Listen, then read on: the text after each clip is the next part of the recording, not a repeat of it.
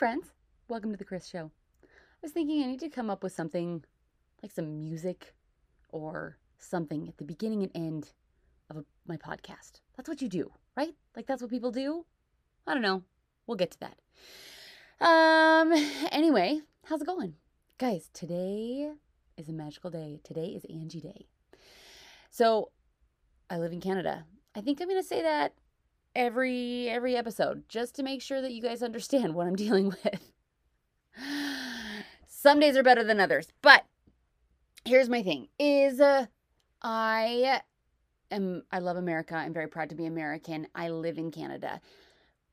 When I find things that are in Canada and only in Canada that I love, I take hold and I grasp onto them with a vice-like grip. And I have a list. I keep a running list so that when there's 2 feet of snow on the ground, the wind is blowing, it's negative 20 degrees outside, Fahrenheit, not Celsius, negative 20 degrees Fahrenheit, which is 52 degrees below the freezing temperature of water. Anyway, on those days, I can look at my list and be like, yeah, but I have this, or I have this. Fun fact, something that we do not have here, but that I love in the United States, crumble cookies. Any fans out there? If you've never had a crumble cookie, please go try. Just even the classic pink sugar cookie is my girl's favorite. And it is just so big and so delicious. Anyway, word on the street is we are getting a crumble. The first crumble in Canada opened end of last month, the last day of last month, in a city that is about 5 hours away from us, 5 hours north. I don't really go north in the wintertime. It's already cold here. I don't know why I would go to someplace colder. But it's 5 hours away. And I think one is coming here. I think we might actually be getting 2. Anyway, I'm very, very excited about this. Why did I start talking about crumble? Oh, okay. Things that I love. Things in Canada that I love. One of those things that's on my list is Angie. Angie is my massage therapist. She's a therapist in every sense of the word. Like massage, just a good person to talk to. Like I always feel wonderful physically, emotionally, spiritually. When I leave, it's just a wonderful experience. Here's the thing with Angie. You don't go to her to just have a nice, relaxing, feel-good massage. You go to her and she fixes you. She has magic hands and sometimes it really, really hurts, but she fixes you. When I first moved to Canada, I have TMJ problems. If you don't know what TMJ is, it stands for something joint. You know what? It's not like we don't have the entire information in the world at our fingertips. Let's consult Google. Dear Google, what does TMJ stand for? We're going to look it up. TMJ causes disorder. Nope, I just want to know what it means. It is the, temporomandibular joints. Temporomandibular joints. Say that 5 times fast. Temporomandibular, blah, blah. Anyway, it's the 2 joints that connect your lower jaw to your skull. So I have had TMJ. We're going to call it TMJ. TMJ issues for a long time. I think, honestly, I had them because of my braces. Word to the wise. Just little public service announcement. Don't trust an orthodontist who doesn't have straight teeth.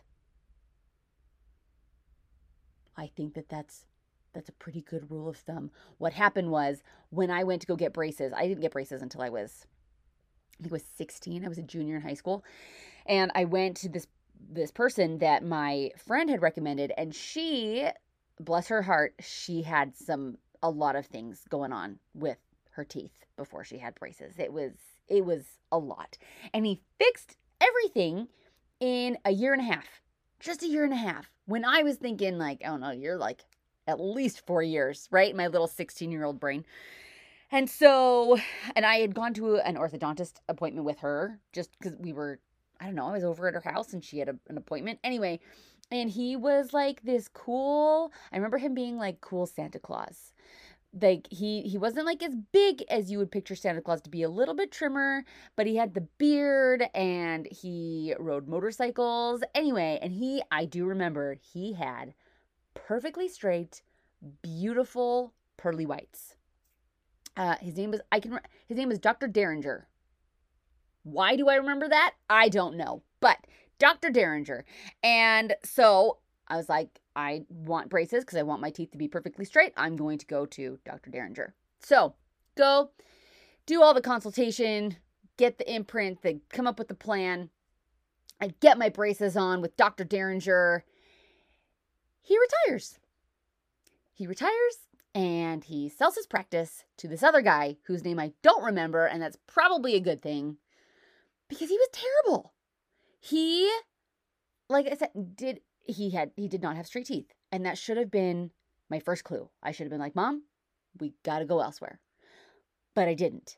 And so I saw him for a year and a half, 2 years, I think almost 2 years. I had them on when I was 16. I got them on when I was 16. Had them through high school, had them through my first year of college. And actually, I would go, my dad traveled a lot for work at the time. And so he had a lot of frequent flyer miles. And it was cheaper for me to fly home to go get my braces adjusted at home than it was for me to just switch everything over to a new orthodontist where I was going to college in Utah. And so every, 6 or 8 weeks, I would fly home to get my braces adjusted. And this orthodontist, I remember going, and there were a couple times I went and he would just look at my mouth and be like, yeah, okay. Like wouldn't touch anything. And just say, yep, it's fine. We'll see you in 6 weeks. And I was like, okay. And one time, and it drove me nuts because I wanted results. I was done with being the only college freshman I knew who still had braces on her face, who still looked like she was 15 years old. And I wanted to be done with it. So one time, I went in for my appointment on a Friday. He did nothing. I called them Monday morning before my flight, and I said, hey, you didn't do anything. Like, let's speed this process up a little bit. I went back into the office, told him, I was like, I need this, like, something needs to be changing. Something needs to be working, and you didn't touch anything. And what he told me, I didn't want it to be uncomfortable for you. And that's why he didn't do anything to my teeth. That's why he didn't change the wire. That's why he didn't crank anything. And I was like, I don't care if I have to eat yogurt and drink from a straw for the next 6 to 8 weeks. Like, let's speed this process up. And so he did. Because I told him to, he tightened my braces. And we moved things along. And then from there, he every time made sure he tightened my braces because he knew I was coming back and hurting for more if he didn't. And then thankfully, on my 19th birthday, I got my braces off. But after that, TMJ issues. I would go to dance classes. I remember specifically dance classes. I would come home and I did ballroom dance for my school. I went to Brigham Young University. I was never on the touring team. I was on one of the backup teams. I'm throwing that out there now. Sounds like a pretty big deal. I felt like I was a big deal, but in the grand scheme of things, I was not the biggest deal of all the deals. Anyway, but after dance classes, I remember I would come home and my jaw would be locked. I could open it maybe half an inch and that was it. And in order for me to extend my jaw the whole way, you would hear this audible crack. And you could hear it was loud and it was painful. It hurt so bad. And that was what I would have to do. I would have to crack my jaw, basically, to open it to be able to do things like chew and eat food and talk like a normal person. I won't lie. When you are dating and you are maybe in a romantic situation and you are making out, it's really a buzzkill when all of a sudden your jaw is going every time you open your mouth. It just was not, it wasn't hot. It was not hot. So I've had these issues for a really long time. And I went to dentists to see what could be done about it, because I'd heard different treatment ideas. I'd heard you could get a mouth guard, you could do Botox, different things like that. And but every dentist I've been to says that there's no evidence that I grind my teeth, and that is typically what is like what causes the pain and the tightness and like the tension headaches and things like that is grinding your teeth. And there's no evidence that I do that. So while that's good, and I'm glad I know that, because then I'm not going to spend hundreds of dollars on a mouth guard that's not going to do anything. And I'd rather put the Botox in other parts of my face besides my jaw. But yeah, there was just nothing. Sorry if you can hear my dog. I love him, but he gets really excited particularly when he sees black labs running behind our house. And so that's probably what he's barking at right now. I love him. He's a wonderful puppy. This side of him, not my favorite. Moving on. So I've had these TMJ issues for a long time. And when we moved to Canada, it was getting to the point where I was just getting tension headaches from it. And I wasn't dancing anymore. I wasn't doing stuff. I didn't know why. It was just happening. So I was sitting downstairs one day and I just Googled maybe massage. So I Googled TMJ massage Lethbridge. And this woman's name popped up and her phone number. And I said, you know what? What the heck? We're going to try. And so I called her and I left a message, and she called me back, I think later that day, and told me she could get me in for that next Tuesday. And I have been seeing her every month or two for the last, how long have I been here? Almost 9 years. Because she changed my life. And when I say that she fixes you and it hurts, she will put gloves on and stick her fingers inside my mouth. She'll massage the outside of my jaw, and it doesn't feel great, but she will put on gloves and she'll stick her fingers inside my mouth back to that, where your jaw and your cheekbone, anyway, in there. And she will massage in there, and tears regularly stream down my face. I actually told her when I was pregnant, that she was my preparation for labor. Especially with Hayden, I didn't know what to expect. I didn't know what contractions felt like, but I knew that they were painful. I also knew they only lasted 30 minutes or 30 minutes. Can you imagine? 30 seconds to a minute. And so when Angie has her fingers in my mouth and is massaging me, and tears are streaming down my face, she can only hold those trigger points for about the same amount of time. So when I was pregnant, I remember sitting there and just focusing on embracing the pain, breathing through it, and just knowing it was not going to last. Just kind of putting myself into trying to, I don't know, what's the hypnobirthing? I never actually did the hypnobirthing, but this is as close as my DIY mind. I'm going to do it yourself hypnobirthing, as close as I could get to it. But I would sit there and I would just breathe through these massages. And that was my preparation for labor. And you know what? When I had Hayden, there was a point where my epidural wore off on one half of me. And so I actually did feel what the contractions were like on one side of me. And I remember sitting there thinking, I was like, yep, that helped. Like those inner mouth massages really did. Yeah, they prepped me. Okay, I can do this.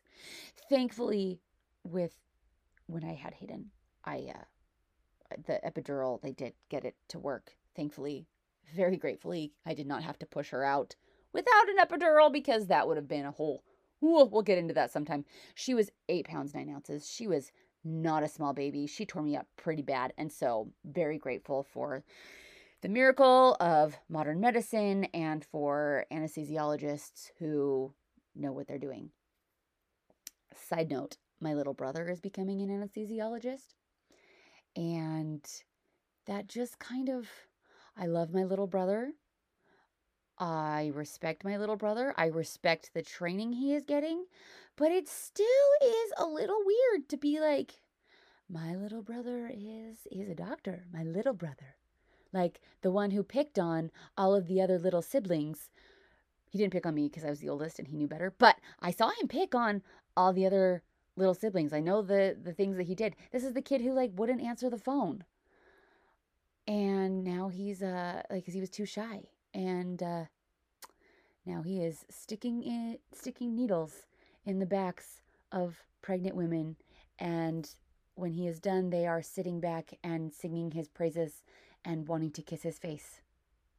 Because that's how I felt after, like, when they take that pain away, it is just, you can't help but love them. You really can't, because they just saved you from a lot. Anyway, so back to massage. I get to see Angie tonight, and I'm really excited.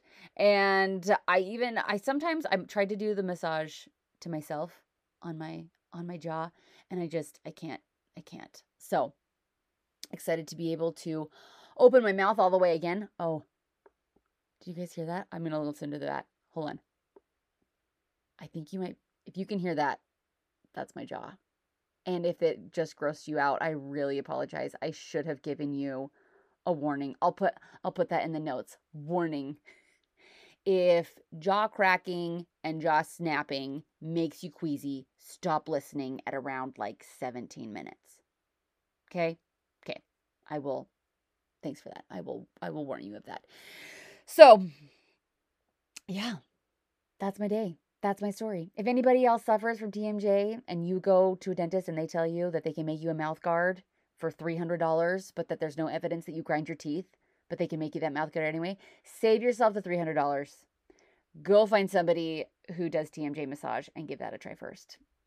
Because the other nice thing is that she can only work on my jaw for so long, and then she fixes the rest of me. So it's a pretty great setup, I'm gonna be honest.